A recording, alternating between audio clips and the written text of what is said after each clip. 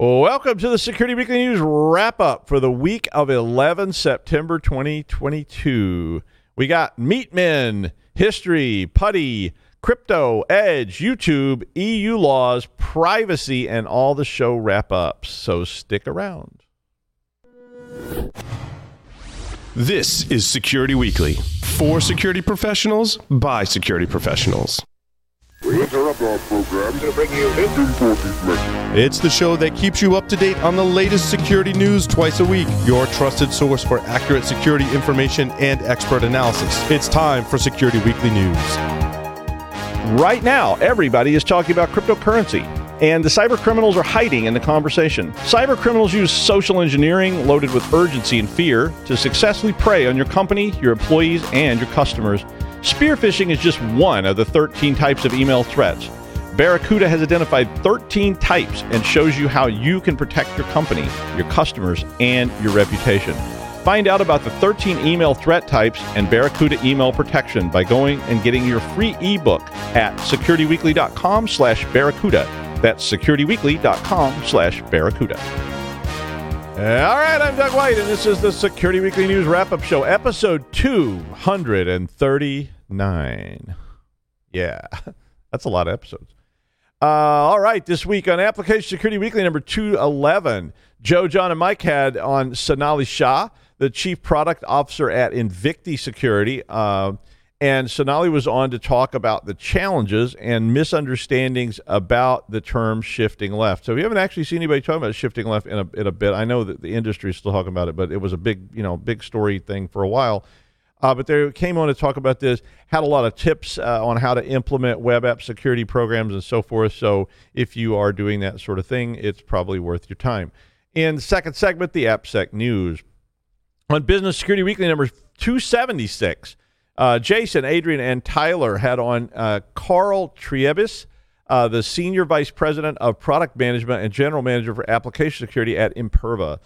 Carl was on to talk about app and API development and how you can use some tools to mitigate risk without causing massive delays, because that's always, of course, the issue with security. When you start pushing anything into the life cycle, it causes delays in development. So how can you get around that? And in the second segment, the leadership and communication news.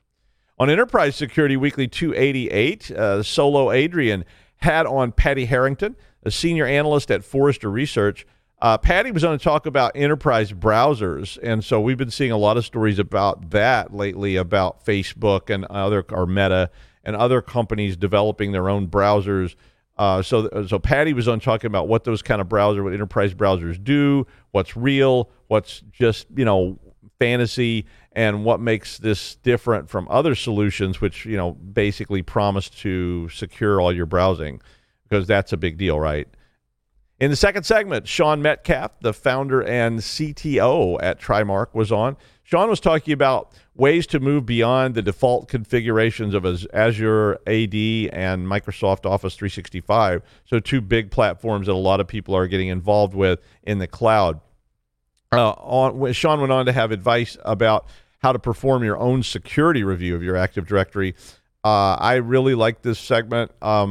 And so sorry, I was busy stealing all this information for one of my classes, but I would definitely check that out if you're managing AD or you're involved in AD in any way. In the third segment, Enterprise Security News. On Security Weekly News number 238, Jason talked about KeyBank and how a lawsuit which emerged based on their breach that they had is changing how cyber liability works. And so a pretty interesting segment. Of course, Jason's always got something interesting to talk about. On Paul's Security Weekly number 755, Thomas Kinsella, a fun guy, was the Chief Operating Officer and co-founder at Tynes, was on to talk about, like we always do, like a bunch of things. But we were really, talking about automation of tasks, which involved Tynes. But we were also talking about burnout and what tasks to operate, and all the usual stuff that we talk about on there. So it's lots of fun. We did talk some about fear of automation and people worrying about that and that kind of thing. We did talk about having a con in Dublin, though. So Paul kept saying at a distillery, but Dublin's good. So if somebody wants to do that, I'll be happy to come and speak. In the second segment, the cybersecurity news, The threat of the week for me is going to be history or lack of history. I think it should be lack of history. So they had this story on the show on Wednesday night, and we were talking about it a little bit there, and it kind of made me feel bad. It was sort of a fun story, but the story was about how this museum in Slovenia would like to get a mint copy of OS2 Warp version 4 in Slovenian. So they were collecting these things. And I don't know if you knew this, but way back when IBM was trying to get people to adopt Warp. So OS2 was IBM's attempt to get into the OS business at the PC level. And the first couple of versions, OS1 and OS2, they weren't very good. OS2 was, we tried to install it a couple of times. One time we got it working. But by the time they got to OS2 Warp version 4, I actually felt like that was a viable operating system alternative to Microsoft that end users could use. I understand Linux, and I love Linux too. But for end users, it's just not always true. But I always wanted to get away from Microsoft, and OS2 Warp version 4 was actually sort of viable. IBM was trying to get people to adopt Warp because it's so difficult to get people to switch operating system, and they weren't having much luck. Everybody was running Windows. Windows was starting to sort of, coalesce as the key to the market. And so IBM basically went after target markets which weren't Microsoft intensive. So they had a lot of foreign language editions of OS2, and they put them in those markets. It was a good marketing strategy. It didn't really work, but it was a good idea. So the story made me think about all the things that I have sent to the great bit bucket in the sky when I moved or when somebody died or whatever. And my father, when we were cleaning up after my father died, we were cleaning up. He had pristine, and some in the wrappers, copies of VP Planner, a defunct and illegal and lost a lawsuit company. There was a really nice copy of that on 5.25-inch floppy disks. He had Lotus 123 on 3.5-inch disks, Windows 98 and the original packaging and all this stuff. And because I usually just installed his stuff from my copies and then used the licenses on his packages, and we never even bothered to open them. But we didn't know what to do with all this stuff. And so off it went to recycling, which probably means a guy named Bert took it to a bonfire in New Hampshire or something. But and the same thing happened with my friend Lou. When Lou died, there was literally a house full of weird electronics and old software, that including stuff like OS1 and OS2. I didn't have time to dig through all that stuff because I didn't really have any right to do that. But there was tons and tons of stuff there, old Fortran compilers and all this kind of stuff. And it was really like a museum of electronic weirdness and old software that you could have maybe sold some tickets to. But it made me think that it's a shame that all these releases, and you think about how many different releases there are of things, for whether it's Windows and so forth, but they're all just sort of lost, like tears in the rain. I've seen SUSE Linux in German off the shoulder of Orion, and Music OS installed in the dark near the Tannhauser Gate and so forth. What happens to all that stuff? I've thrown stuff like that away before because I just didn't know what to do with it. And Lou, who was a lot like Rick Sanchez, which might make me Morty, it might even make me Jerry. I don't know, but I digress. But even Lou didn't know what to do with all this stuff. He always kept it because he was like, well, what if I need to set up a machine to run OS1 or something? And you're like, would you really? So it just sat there till the estate people show up and scrap everything. It's like all the estate people do is come in and go, is this worth something? No. How about this? It's an ashtray. We can sell it for 50 cents. But it made me start thinking that maybe we should start thinking about creating some kind of an online repository. And maybe somebody's already doing this and I just don't know about it. But there are definitely some of you out there who have the money to build such a thing. You could hire me to run it. Yeah. At a very outrageous and inflated salary with an expense account. I'm up for that. But, maybe there should be an online museum of old operating systems and software so that people, in the future could go back and look at that stuff and go, wow, this was horrible, or it was awesome. We should review this. And, it wasn't all bad. Just because it was old. OS2 version 4 was pretty good. And it was a product I thought might take Windows out, but didn't happen. But it was just, it was a thought. But can you find Irix or HPUX or Solaris, DOS 5.1, Windows 3.0? No, Windows 3.0 was not good. Make no mistake.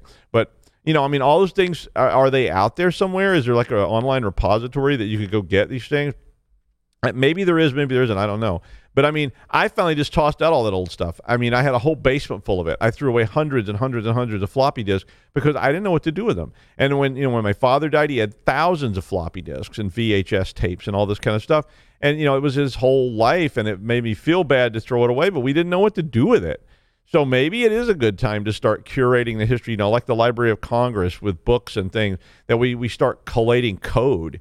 Or curating code, not collate. Don't collate it, curate it. But I mean, it would kind of ensure that all this stuff gets in the Library of Congress, which does have a digital division, or at least it was a private repository that people could access in the future. Like in 30 years, if somebody wants to go see a copy of Windows NT running on hardware from 1995 and show the grandkids, that would be pretty cool. Well, cool's a stretch.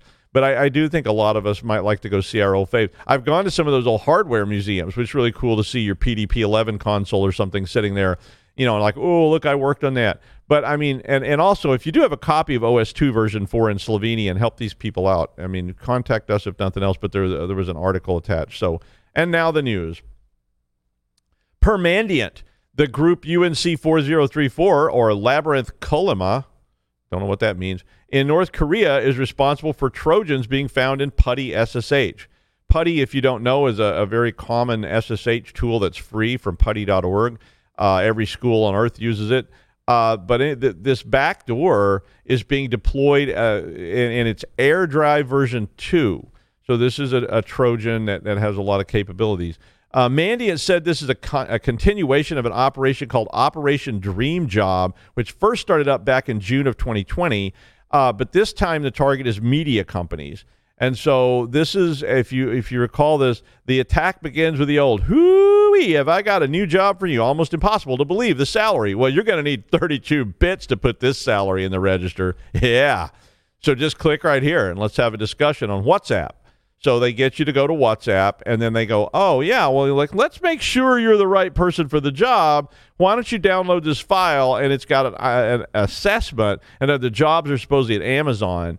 And so you download this ISO. Well, the ISO has a README on it, which has an IP and login credentials with a Trojanized version of good old PuTTY, or sometimes Kitty. So Kitty's another SSH tool that's not as well known as PuTTY, I think. So if you do this, so you use the PuTTY and you log in with the credentials, the program deploys a Dave shell, which if you've seen that, it's a shell code manager, is a DLL, and it's called colorui.dll, and it is packed with Themata. And Dave shell then executes the dropper, which unloads the AirDrive payload onto your system. And so then AirDrive begins this process while you're sitting there, hoping you're going to get this Amazon job. AirDrive begins this process of trying to connect to, I think there was 3 command and control IP addresses in that that were hard coded in there. And so anyway, it's a big problem. And then of course, then they can drop whatever they want on your system, or they can let you be there as a tool. But if you do need to check any of your copies of PuTTY, if you open the properties menu, you can see if it was digitally signed by Simon Tatham. Kitty SSH was also used, but it was not signed at all, pretty much. So you'd have to use VirusTotal or something to see if it has been backdoored. Oh, and you don't get the Amazon job either, or the salary. Yeah, not that I've tried, but sometimes. Anyway, the number of websites promoting cryptocurrency giveaway scams went up more than 300% in the first half of 2022. The targets are English and Spanish speakers, and they've sort of added some new twist to all this. This particular scam uses celebrity deepfakes, which is a big thing now. And we've seen, deepfakes of President Joe Biden, of Donald Trump. This one has deep fakes of various celebrities and well-known people in the tech industry to try to encourage you to click on the link. Group IB identified more than 2,000 domains that were registered in 2022 that appear to be specifically for the purpose of this crypto scam. They used top-level domains like .com and .net to make it look more legitimate. The deep fakes included Elon and other recognizable people. The promotion typically arrives from a compromised account that is either hijacked or rented from hackers who get a cut of the scam. So at the end of the day, this is the same old as any scam throughout history. It sounds too good to be true. They're offering to give you crypto to get you started, in this. And these deep fakes are used to try to tell you that it sounds like a great idea. I mean, when Elon tells me to invest, baby, I invest. But this is a real threat, and you might want to warn your people about it, because sometimes people do sort of fall for these things because they see, hi, I'm Elon Musk, and that kind of thing. So, check it out. But it's certainly useful at phishing, and the deep fake stuff is such a big deal now that they're even starting to make deep fakes of, like deep fake phishing attacks. So pretty soon they'll probably be getting deep fakes of the president of your company or something like, and here is President Fisher with an announcement, and everybody says, oh, I better check this out. Well, since it's apparently Scam Friday anyway, and ongoing malvertising, I kind of like malvertising.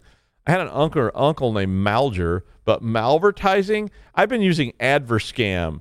Anyway, either, Adverscam, malvertising. Anyway, this one's in Microsoft Edge newsfeed, and basically it's an ad injection attack. So this is where somebody gets a fake ad or whatever they want, and they push until they can drive it to the top of the ad list, and it gets you to click on something.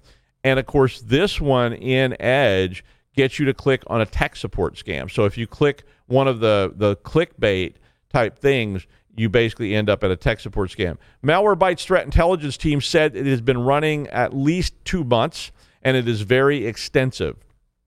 So the clickbait ads basically result in a script, examines your browser to determine where you're located, your time zone, and all this other stuff. And then one of two things happens. One of them takes you to a decoy site, and the other one takes you to a tech support scam. So it pops up a Windows Defender box that says, but it's a browser in a browser box, pops that up and says, hey, call this number.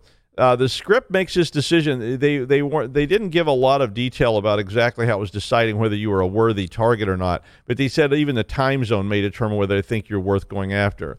The tech support site, if you call them, or when you do call them about the security block, tries to sell you apparently some kind of tech support contract, which is a scam. So if you do agree to purchase it, then they basically take your money and you never hear from them again. So, at the end, it's just another type of classic scam. A new malware bundle uses victims. It uses your YouTube channel, assuming you're the victim, to upload malicious video tutorials on your account, which then advertise more of these things, which include fake cheats and cracks on popular video games, which it's really hard to imagine somebody searching for a cheat site getting scammed. But yeah, what are you going to do? The malware bundle has been promoted in YouTube videos, which targets fans playing FIFA, Final Fantasy. They all start with Fs. FIFA, Final Fantasy, Forza Horizon, Lego Star Wars, and Spider-Man. So they're not all Fs. I'm sure it targets other games as well by now. I guess my copy of Leisure Suit Larry didn't interest them, but yeah, unfortunately I threw that away. Somebody asked me about it later. I was like, I did have a copy of that, but I actually tossed all that stuff years ago. Kaspersky found that it's a RAR archive which contained a collection of malware, including Redline, which is a pretty common, well-known information stealer. Redline can steal your passwords, your cookies, your credit card information, and just about anything else, including crypto wallets and instant messenger conversations out of your browsers. A miner is also included in the RAR, which, of course, uses the GPU to mine crypto. The bundle has a batch file that executes 3 different executables. Makisa Karisu, which I probably should Google what that means. Download.exe and upload.exe, which are Makisa Karisu is a password stealer. And so it tries to grab your YouTube password. Then the video downloader downloads the fake promotion video from YouTube and then turns around and tries to upload that back onto your YouTube account. I mean, that's pretty sophisticated, but also kind of simple if you think about it. So if you click that link on the video, it downloads all this stuff to your machine, steals your YouTube password, and then pushes a new copy of it back up. And, of course, these things have all sorts of back ends associated with them and steal credentials and whatnot. The EU has revealed a new Cyber Resilience Act that will require manufacturers of connected devices to secure them properly before shipping to the EU. They also require disclosure and patching of flaws and a guarantee of support for the device for 5 years. And this applies because it's called connected devices, just about everything, which would include phones, stoves, your car. I mean, I don't know. I mean, it seems like, is there anything that is not connected that's currently being sold or has the potential? So pretty much everything. So this is legislation they've been working on since 2021, and it introduces mandatory cybersecurity minimum requirements for products that have digital elements, and it's designed to apply to the entire life cycle of the product. So this is really starting to get extensive. So they're not just saying you have to put a sticker on the product that says this was evaluated. You have to actually agree to support this product for up to 5 years. So that means patching it and so forth. You can't end of life it a month in. And I mean, how many times you bought a motherboard and found out they weren't supporting it anymore, that kind of stuff. So, I mean, it's definitely going to be a pretty dramatic law. If the law is put in place, which is expected it will, products that wish to be sold in the EU will have to comply, and manufacturers are being given 2 years to adapt new requirements.